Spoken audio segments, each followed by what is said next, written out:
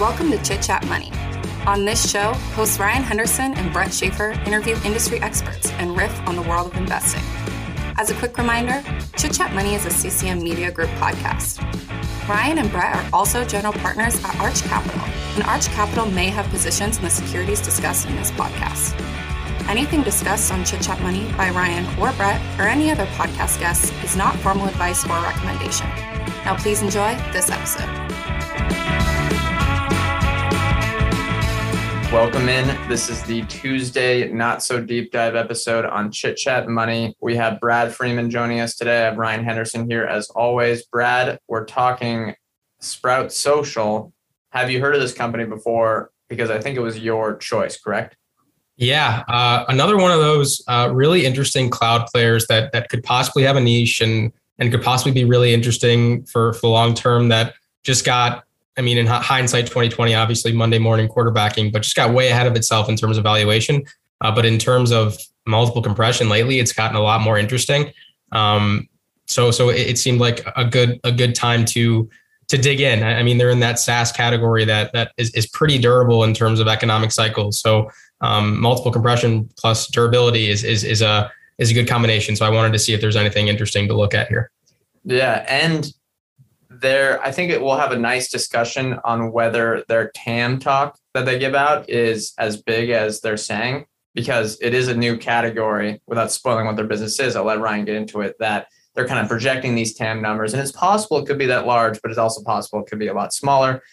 Before we get into the episode, let's talk about our sponsor today, and that is Quarter, one of our favorite financial apps out there.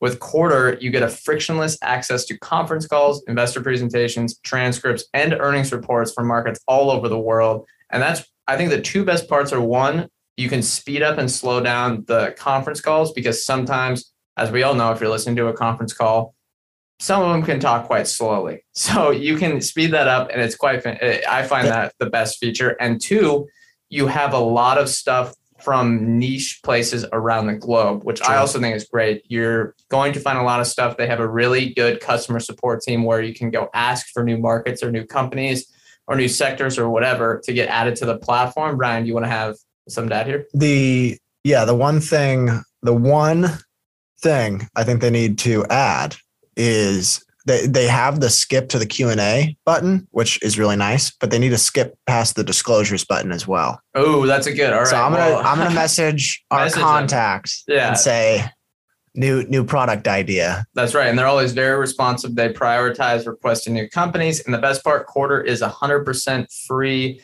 Let me spell it here because it is a bit different spelling. It is QUARTR, no E at the end.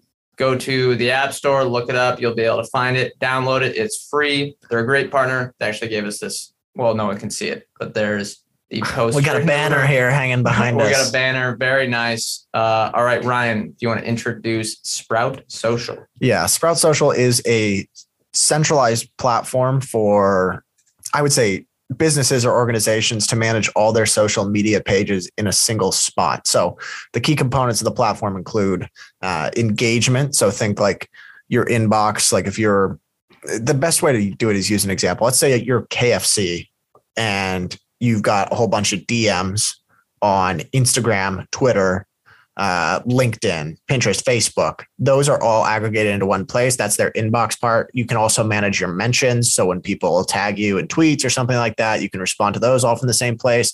There's social CRM too. So there's a lot of data that goes beyond simply, it's not just aggregating your social media feeds. So the social CRM gives you data on the users that have mentioned you or something like that. So they'll give you their historical interactions.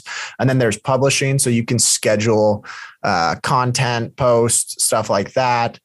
There's analytics as well. So they'll give you feedback. And then there's business intelligence. I'll kind of talk about that later. And then there's some additional features. They have an app as well. So the way I like to think about it, it's if you are a part of a company's social media team, you're probably on either this platform or one of its competitors. But I think they say that a lot of people aren't, but you should be.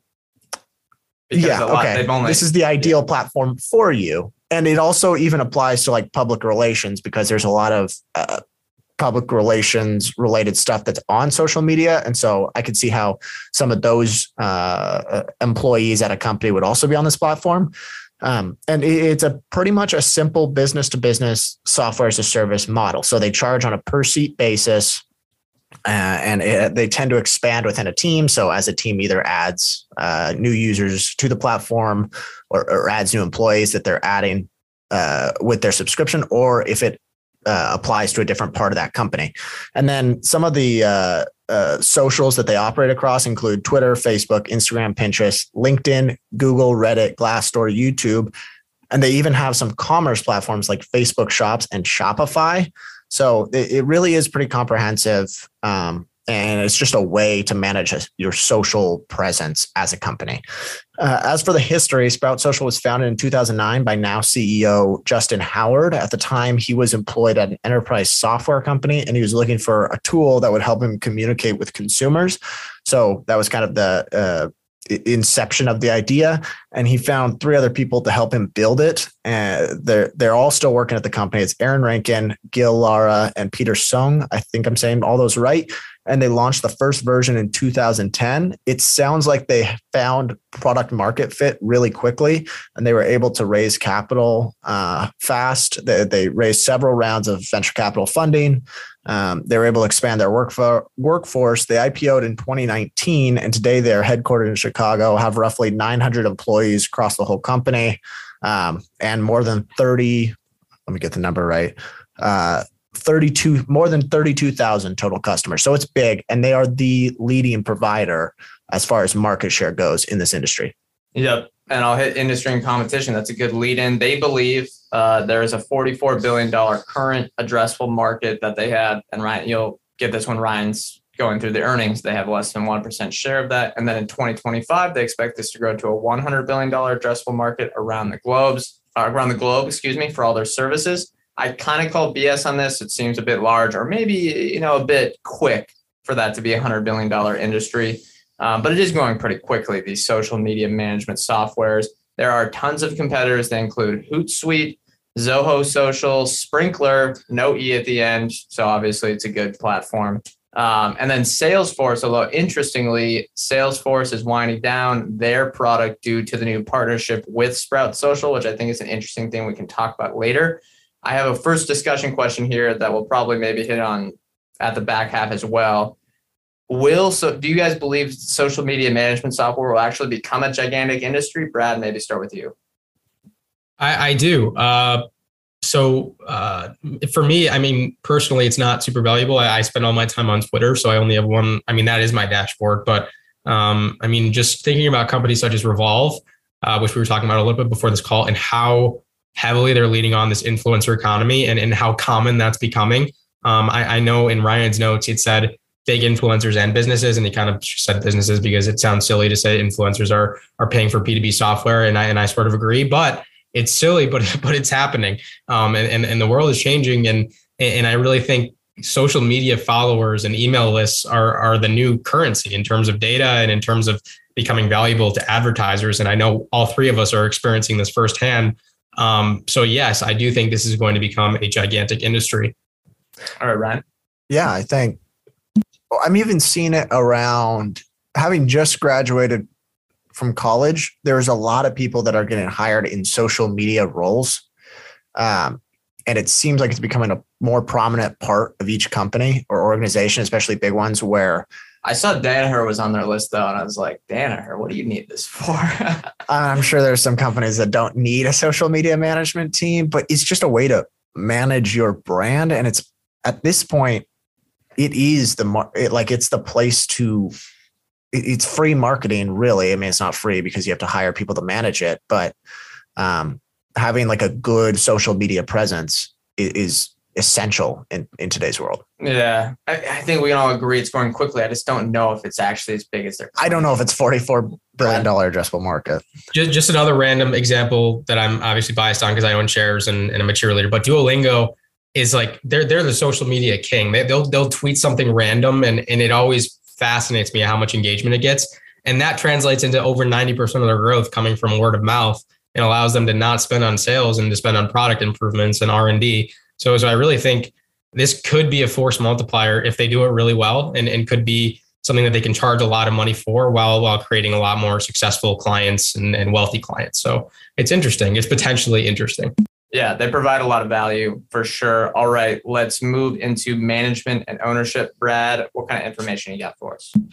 Yeah, so the resumes are pretty short, and that's because these are pretty young people and they're founders, and they've been founders since 2009. So not a ton of other experience. So I think if you want to own this company, you should probably listen to Justin Howard, who's the CEO and a co-founder. Listen to him speak to see, and he talks on Twitter a lot. So you can hear him on some spaces, but just to kind of see if he's a culture fit for you, because I think he's a culture fit for a lot of people, but no one is a culture fit for everybody. But 98% Glassdoor rating, almost 400 reviews, not a ton of experience to call out again, other than being a sales associate at a couple companies before he founded this multi-billion-dollar enterprise. So kind of an impressive promotion for him that he's given himself over the last 13 years. But the CFO is Joe Del Preto. He's been there since 2017, former controller at Groupon. We won't hold that against him. VP of Finance at Echo. Hey, that's a good that's a tough environment. You know, that's good right. Practice, right? Yeah. Right. And then he was a VP at a company called Echo Global Logistics, which, talking about tough environments, they brought him in after they kind of miserably failed with an IPO. And he came in and successfully brought them public and fostered a lot of really successful, profitable growth. So he had a really successful tenure there. And he was a former senior accountant at PwC and an auditor. So not massive experience, but I mean, I like when CFOs have been auditors in the past. That makes me a little bit more comfortable. But the other co-founder who's got a big ownership stake that I'll talk about in a second is Alan Rankin. And by the way, if I sound really nasally, I apologize. I'm a little under the weather, but powering through. But Alan Rankin is CTO and other co-founder. He's, again, really young, not a lot of experience. He worked as an associate at IBM and an engineer at Endeca. So really no senior management experience before he became the CTO of this, what has become a very successful, again, multi-billion-dollar company. So not, you can't call the leadership team seasoned, but they built a successful company regardless of what the stock price looks like today. They've built a $2+ billion company in 13 years. So good for them, I guess. Ownership, BlackRock owns 3% of the total voting power. They actually own 2% in the year-over-year proxy statement. So they've been adding. Vanguard and their clients own about 2.8%. Justin Howard owns 26% of the voting power. Alan Rankin owns 24% of the voting power. For 50% between them combined. Interesting benchmark that they're at. I want to see how that kind of trends over the next couple of years to see if they want to stay at or above 50%. But it was 52% year over year. So they'd have to stop. They'd have to stop diluting or selling if they want to stay at 50%. But yeah, good place to leave off. Yeah. Well, unless they dilute and give themselves shares. We know that's not uncommon. Like maybe some Toby type stuff with some founder shares. And no, I'm kidding. Yeah, we'll get the moving founder on. shares. Not in this market environment. You're not going to be able to do that. This episode is brought to you by La Quinta by Wyndham. Here you are, miles from home and ready to start your vacation. Good thing you're staying at La Quinta by Wyndham. They have free high-speed Wi-Fi to stream all your favorite movies. And in the morning, get fresh waffles with their free Brightside breakfast. Or squeeze in a workout at their fitness center. Either way, you're ready to conquer the day. Tonight, La Quinta. Tomorrow, you triumph. Book your stay at lq.com.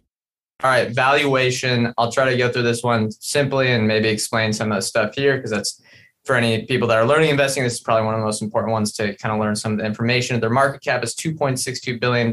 Ticker is SPT. Their enterprise value, which is just taking their market cap, subtracting out their cash and adding back their debt, is $2.44 billion. And as Brad will go through on the balance sheet, they have one of the cleanest ones in the world. Or not the world, they just have a really clean Silicon Valley style balance sheet. Enterprise value to sales, which is just enterprise value, and in this case, dividing it by their annual recurring revenue, that is 10.2. So still, pretty high, but it was way, way higher a few months ago, or even probably 6 to 12 months ago. I think it was close to 50. Enterprise value to gross profit, which is just taking the enterprise value and dividing it by their trailing 12-month gross profit, is 13.4. So as Ryan will go into, pretty high margin business on the gross margin front right now. I don't really believe any other metrics are useful. Free cash flow and stuff's pretty around break even. And then just as a note, they have 2.76 million potentially dilutive securities, which are stuff that's not in their shares outstanding, but that could be exercised into stock options or whatever. I believe they're all RSUs, but this could be warrants, convertible debt, whatever. And that is compared to 54.5 million shares outstanding. So some dilution is coming. Their granting pace is, decent, but it's not crazy. This isn't someone like, who are the crazy ones? Coinbase, I guess, is one that, was way, way, way more dilutive, or Palantir or something like that. Ryan, do you want to hit earnings? Yeah, their first quarter revenue was $57.4 million. That was up 41% versus the prior year. And they're projecting $239 million in annual recurring revenue. So I guess just for anyone who isn't familiar, that is their a lot of subscription businesses or contracted software businesses report that metric. And that is just what their current revenue would be, the subscription part, annualized over the year. So that was up 39% year over year. And then they have 76% gross margin. So pretty high margin, at least gross margin business. And then on their first quarter revenue, they generated about $5 million in free cash flow. So that's about just under a 10% free cash flow margin. And then, as I mentioned earlier, 32,800 total customers. That's growing 17% year over year. They are generating a lot more revenue from their larger customers now. So customers that contributed more than $50,000 in annual recurring revenue reached 692. That was up 97% year over year. And I think they're trying to make that more of a priority, focusing on the larger customers and trying to add value within those customers. So getting a higher revenue retention rate from them. Yep, for sure. Brad, you want to hit balance sheet? I don't know. This is probably a pretty easy one. Yeah. Reminds me of kind of like Trade Desk's balance sheet when they went public several years ago and then built that massive cash pile, but they're not there yet, obviously, but no debt, $40 million credit revolver, which actually expired in January and it doesn't look like they renewed it. An $81 million cash pile, another $100 million in marketable securities. They're cash flow positive. So balance sheet, as Brett was saying, really clean. They've got about almost 3 million in shares that could be exercised or could be added to the outstanding share count. But yeah, there's really not much to complain about. Pretty here. Easy balance sheet. Yeah. I mean, wasn't all their liabilities just deferred revenue, which is like, so that's like the best liability you could ever like that. Yeah. Yeah. Good balance sheet. Yeah. This episode is brought to you by KPMG. As a business leader, how can you innovate, build trust, and move forward in a digital era? KPMG can help by bringing together the right talent and technologies, generating insights that spark opportunities. To explore their thinking, visit read.kpmg.us/opportunities. All right. Anecdotal evidence. Brad, doesn't look like you have anything here. Yeah, I've never used it before, so I don't know.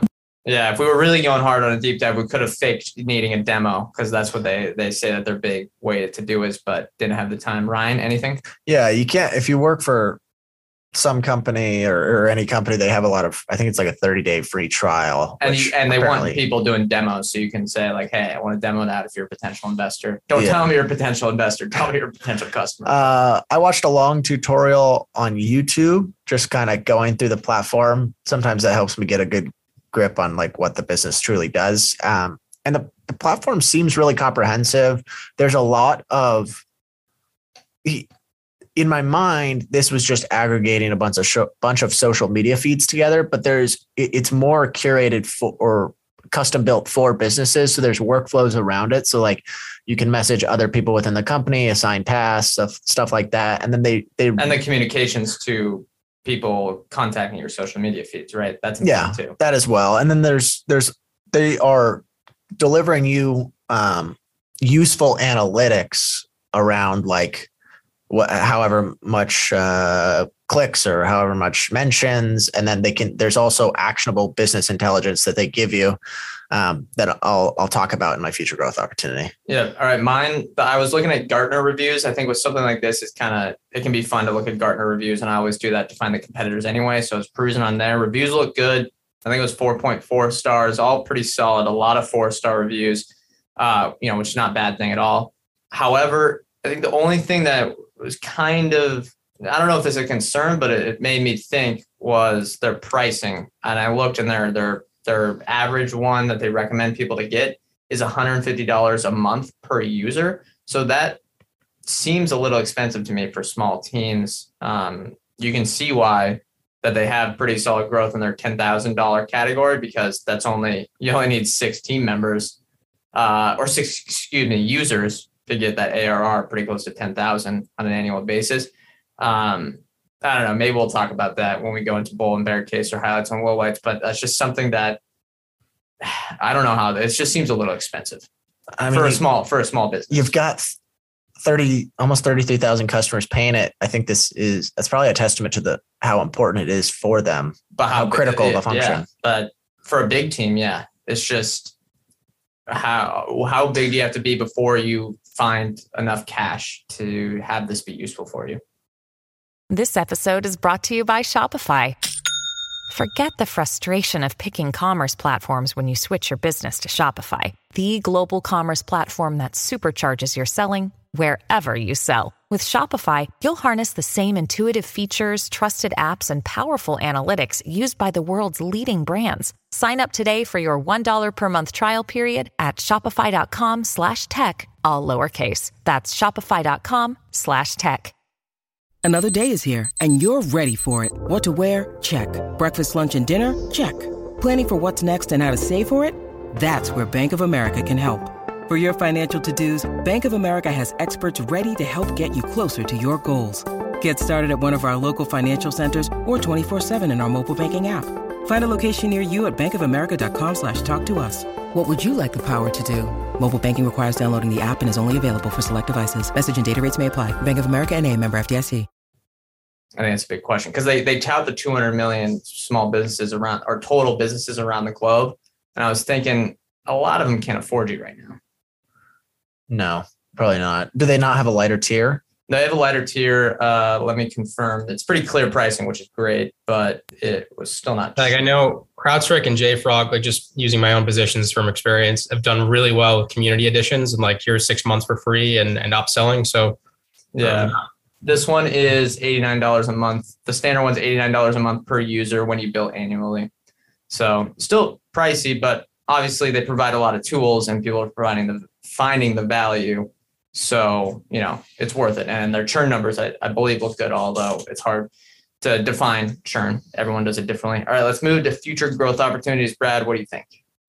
Yeah, I'm not a huge metaverse slappy believer, but a lot of really smart people are. And a lot of people think that the metaverse is going to really boost and enhance the amount of time we're spending in these social media settings and environments, which it does make some sense. I mean, if I can play basketball in the metaverse instead of or with friends instead of shooting hoops outside by myself, I mean, both sound enjoyable. Outside is cool too, but they both sound enjoyable. So I think that could really, enhance the TAM, and not to use that buzzword, but really grow the TAM for Sprout Social by making its use cases a lot more relevant.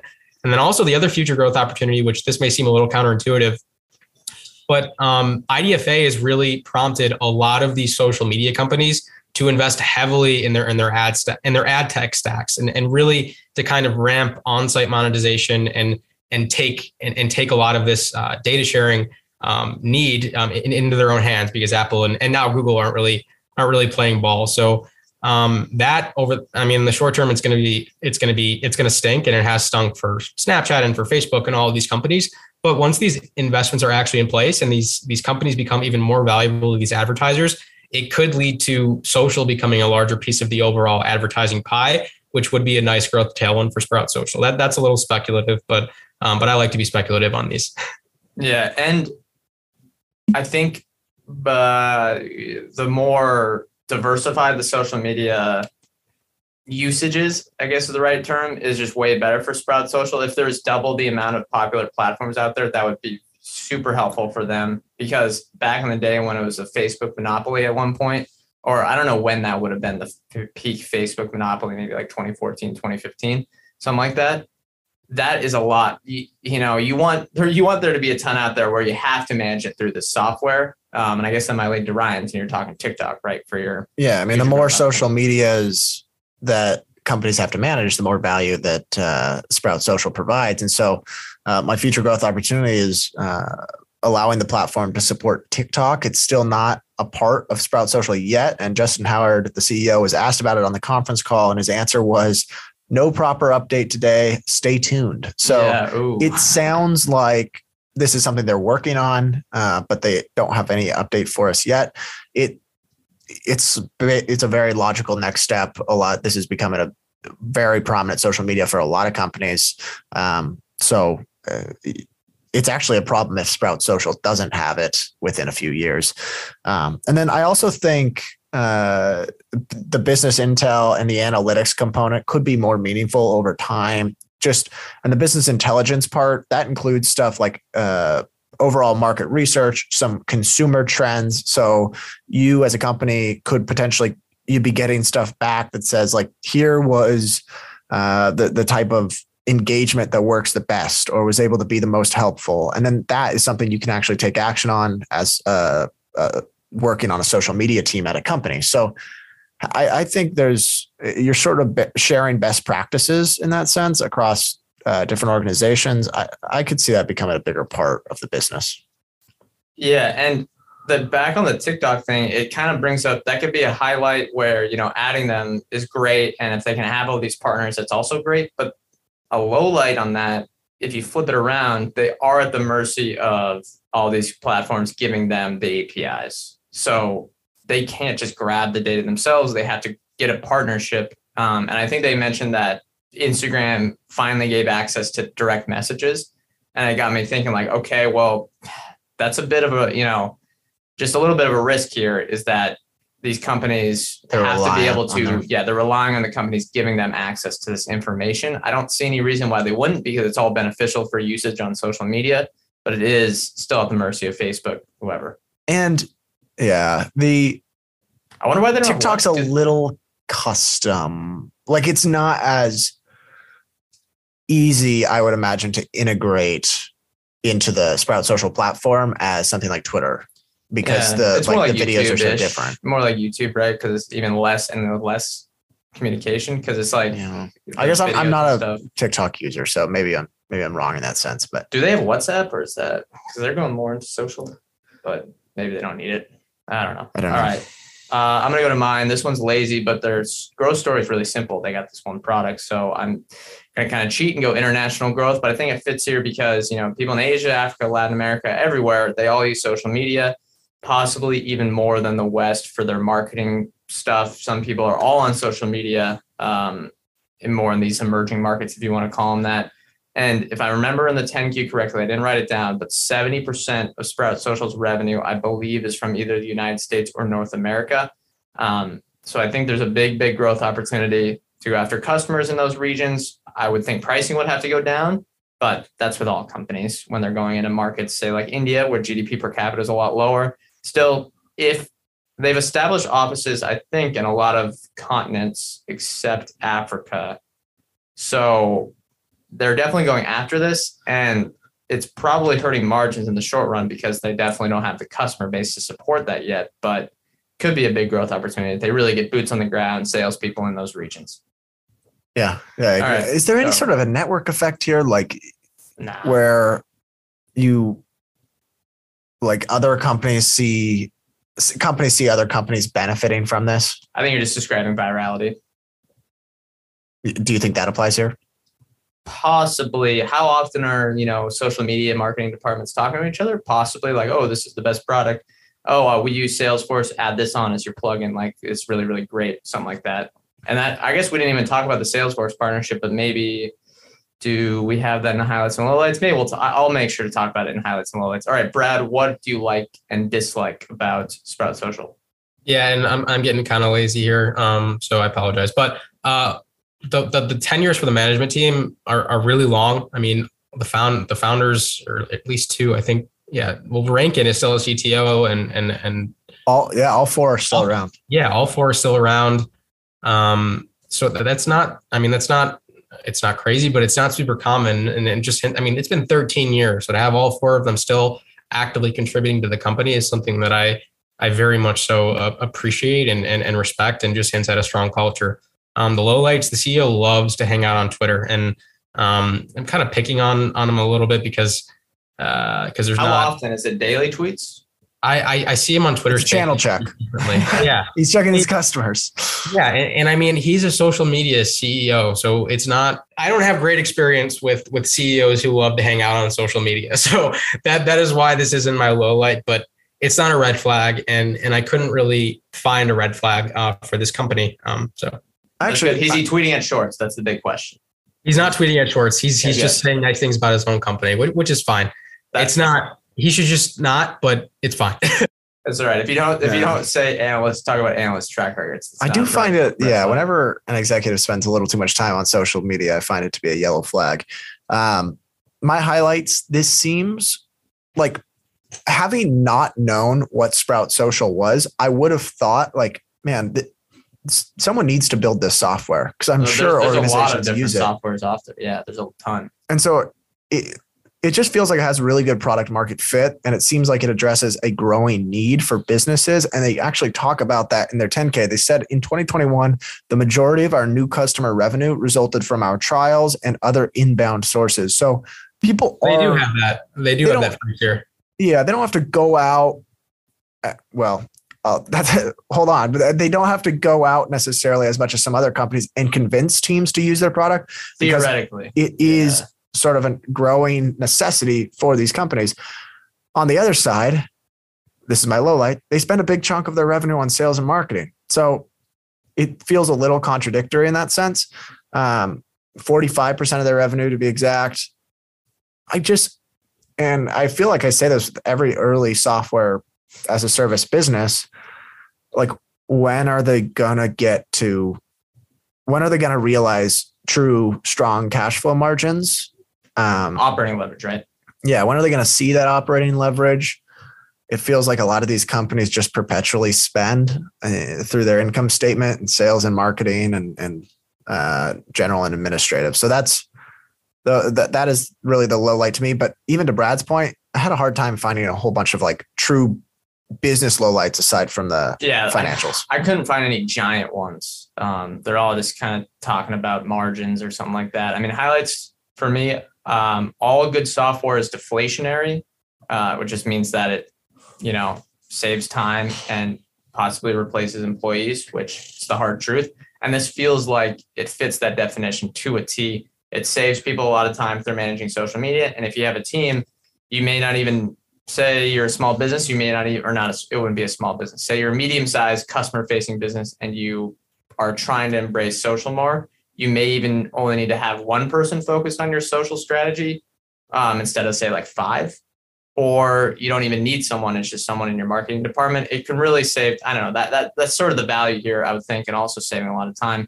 Good unit economics, as we could all see. They're apparently best in class for the upper end of the market, which is what there's a lot of people that are messing around with the small business ones, but they're a lot cheaper and probably not as good. And they also made Salesforce quit, which I think was great.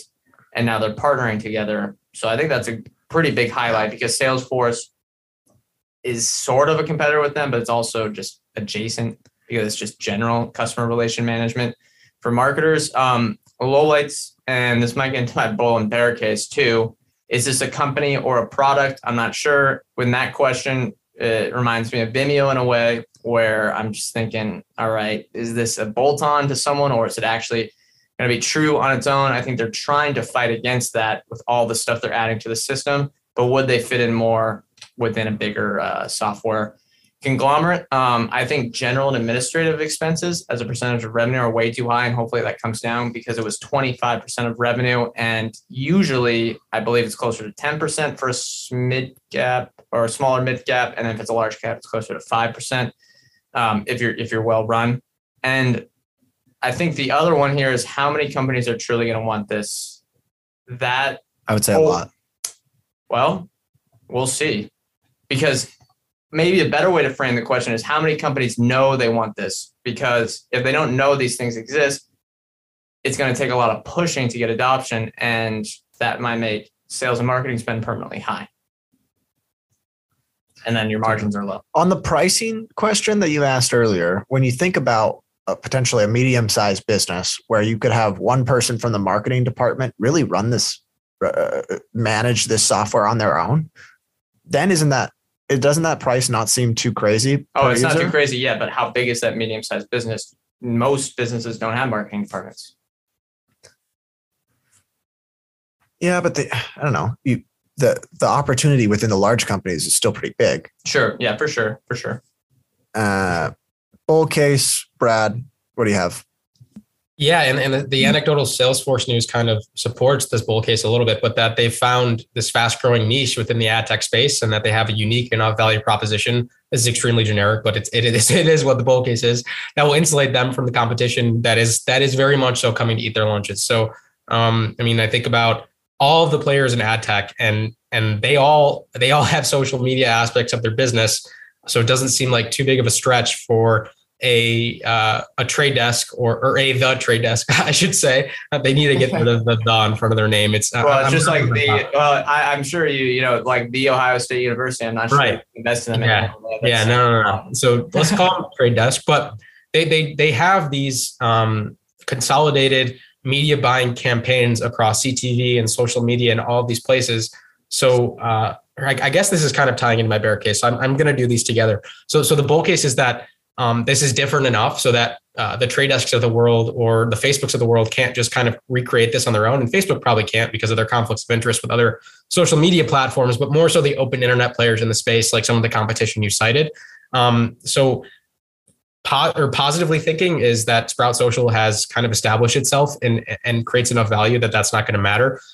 Which again, Salesforce, good news. But the bear case there is that there's not a big enough difference between this niche that they've carved out and the overlapping niches that the trade desk and all these other ad tech players have, and that market share is just going to fall, or they're going to have to significantly lower prices, like Brett was potentially alluding to, in order to compete. So in the most generic way possible, bull case is that the moat is strong, and the bear case is that the moat is not strong.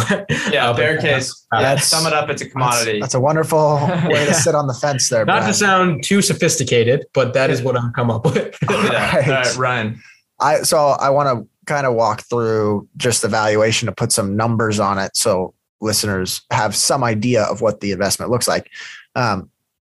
Let's say over the next 5 years that their customer count doubles, the spend per customer is twice what it is today in 5 years, and then they get to a free cash flow margin of 20%. And for reference or for context, customer count today is growing at 17% a year. The average spend per existing customer is growing at around, let's say, 15%, and then the free cash flow margin is 10%. So we're pretty much a double in everything across the board over 5 years. That would leave almost $1 billion in annual recurring revenue, almost $200 million in free cash flow.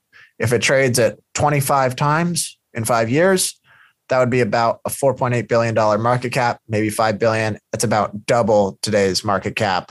Pricing and dilution, probably 80% growth. Yeah. So you're getting, and it depends whether you think those assumptions are right, wrong, conservative, aggressive. I think those are pretty optimistic assumptions, honestly, given the current trajectory of their growth rate. They have come down fairly quickly. You'd be getting a double over 5 years.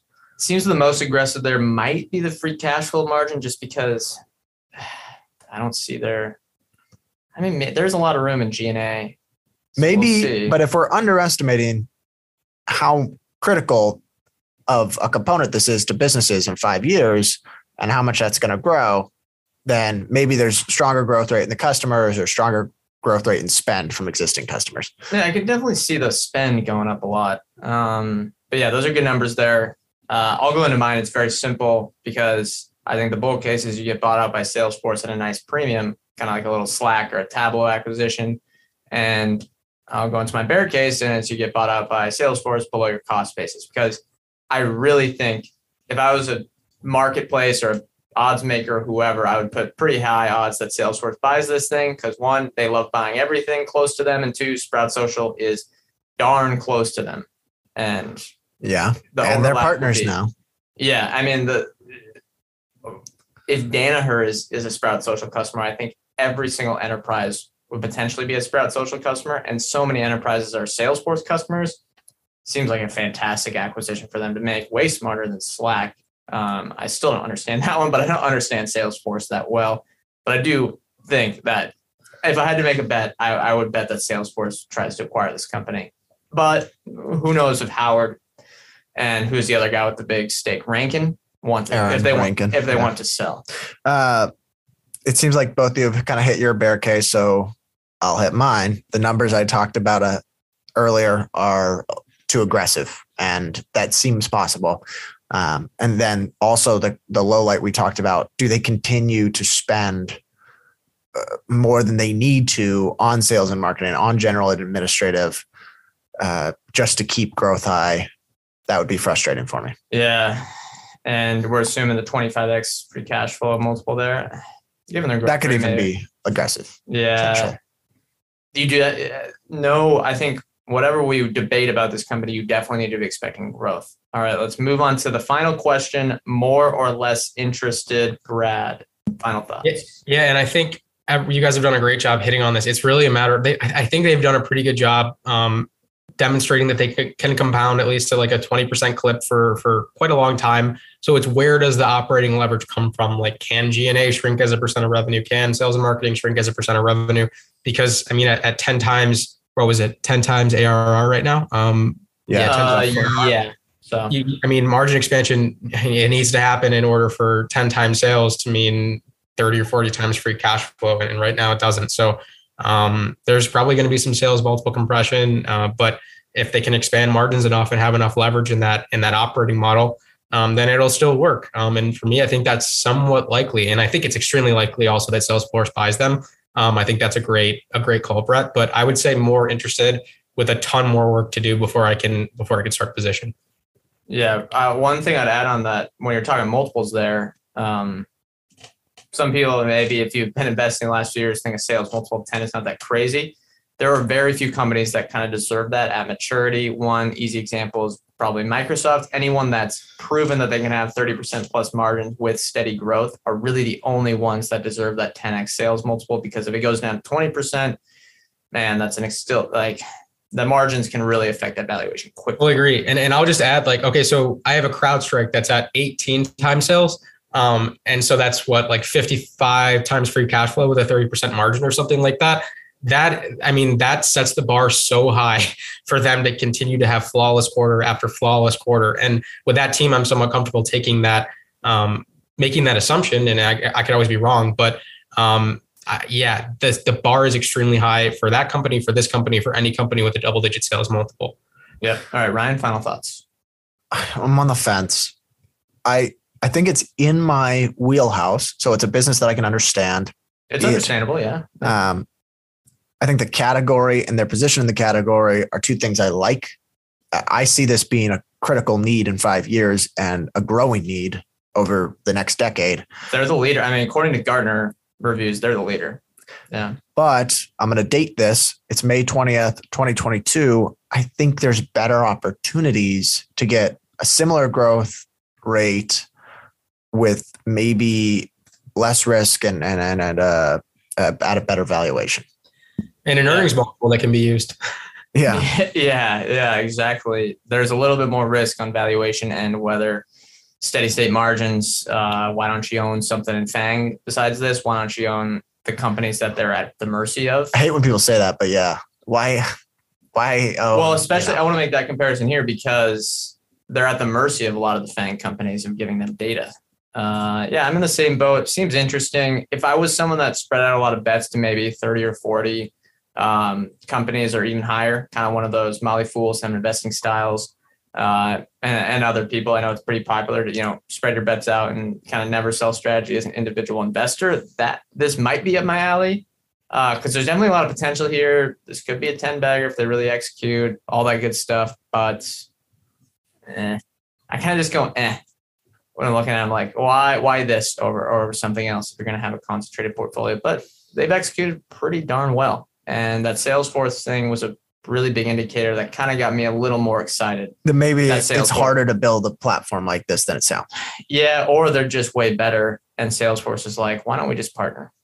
Yeah. And eventually buy them. All right. Well, we got to say the news. Brad is going to change to once every 4 weeks. And we're going to let him choose every time for when he comes back on every 4 weeks. But first, do you want to talk about your newsletter? What's Stock Market Nerd, right? You explain it. Yeah, stockmarketnerd.com. So that's spelled exactly how it sounds, 100% free. I cover every week all relevant news for my 21 holdings. So this week it's going to be some Upstart commentary from their CFO about the bridge funding issue that everyone's been paying attention to. Progeny's had a really interesting investor conference with some bullish commentary on May. So some current data that they actually offered, which I was very grateful for. I would really appreciate it if you guys sign up. I think it's very complimentary to what we do here. I just want to leave off with a note that I really enjoy doing these episodes. So I'm really happy that I'm going to continue to be doing them once a month. And I don't anticipate that stopping for the very long-term future. Because again, I really enjoy this, just getting sort of overwhelmed with the newsletter. So have to focus a little more strictly there, but it's a good thing. It's a good problem to have. Yeah. But 2 thumbs up for my experience here and looking forward to continue doing these with you guys. Appreciate that, Brad. Yeah. Appreciate the kind words. All right. 4 weeks from now, what are we doing with you? Wait, no. It's your call. I know, but we're choosing 4 weeks from him, and then I'm choosing the next time when we record. Oh, it's just so right. We're choosing both. Okay, Brad, what's yours? I think I remember. Lululemon. We're doing right, or did you guys say? You just, yeah, so that's 4 weeks out. Lululemon. Yes, Lululemon 4 weeks out. Spoiler alert, we did discuss this at the beginning. It would have helped you out if you forgot. But yes, it's Lululemon. Okay, I'm a little foggy right now. My head feels like it weighs 100 pounds, but. If you guys want to do a different one, I'm happy to do that. We could decide in the next couple of days. I like Lululemon. Lululemon's great. Retail environment's kind of crazy right now, so it should be fun to get some conference calls. What are we doing 2 weeks from now? 2 weeks from now, by popular demand from one of our co-hosts here, I won't name names. I want to do it. Is Carvana. They are very controversial. Some people think they're going bankrupt. A lot of smart investors are long. Yeah. So it should be fun. All right. That's going to do it for this episode. Thank you all for listening. Give us a quick review on Spotify or Apple Podcasts. It takes 5 seconds, and it's the best way to help the show. Remember, we are not financial advisors. Anything we say on this show is not formal advice or recommendation. Ryan and I are general partners at Arch Capital. Arch Capital clients may have securities discussed in this podcast. Thank you all for listening. We'll see you next time.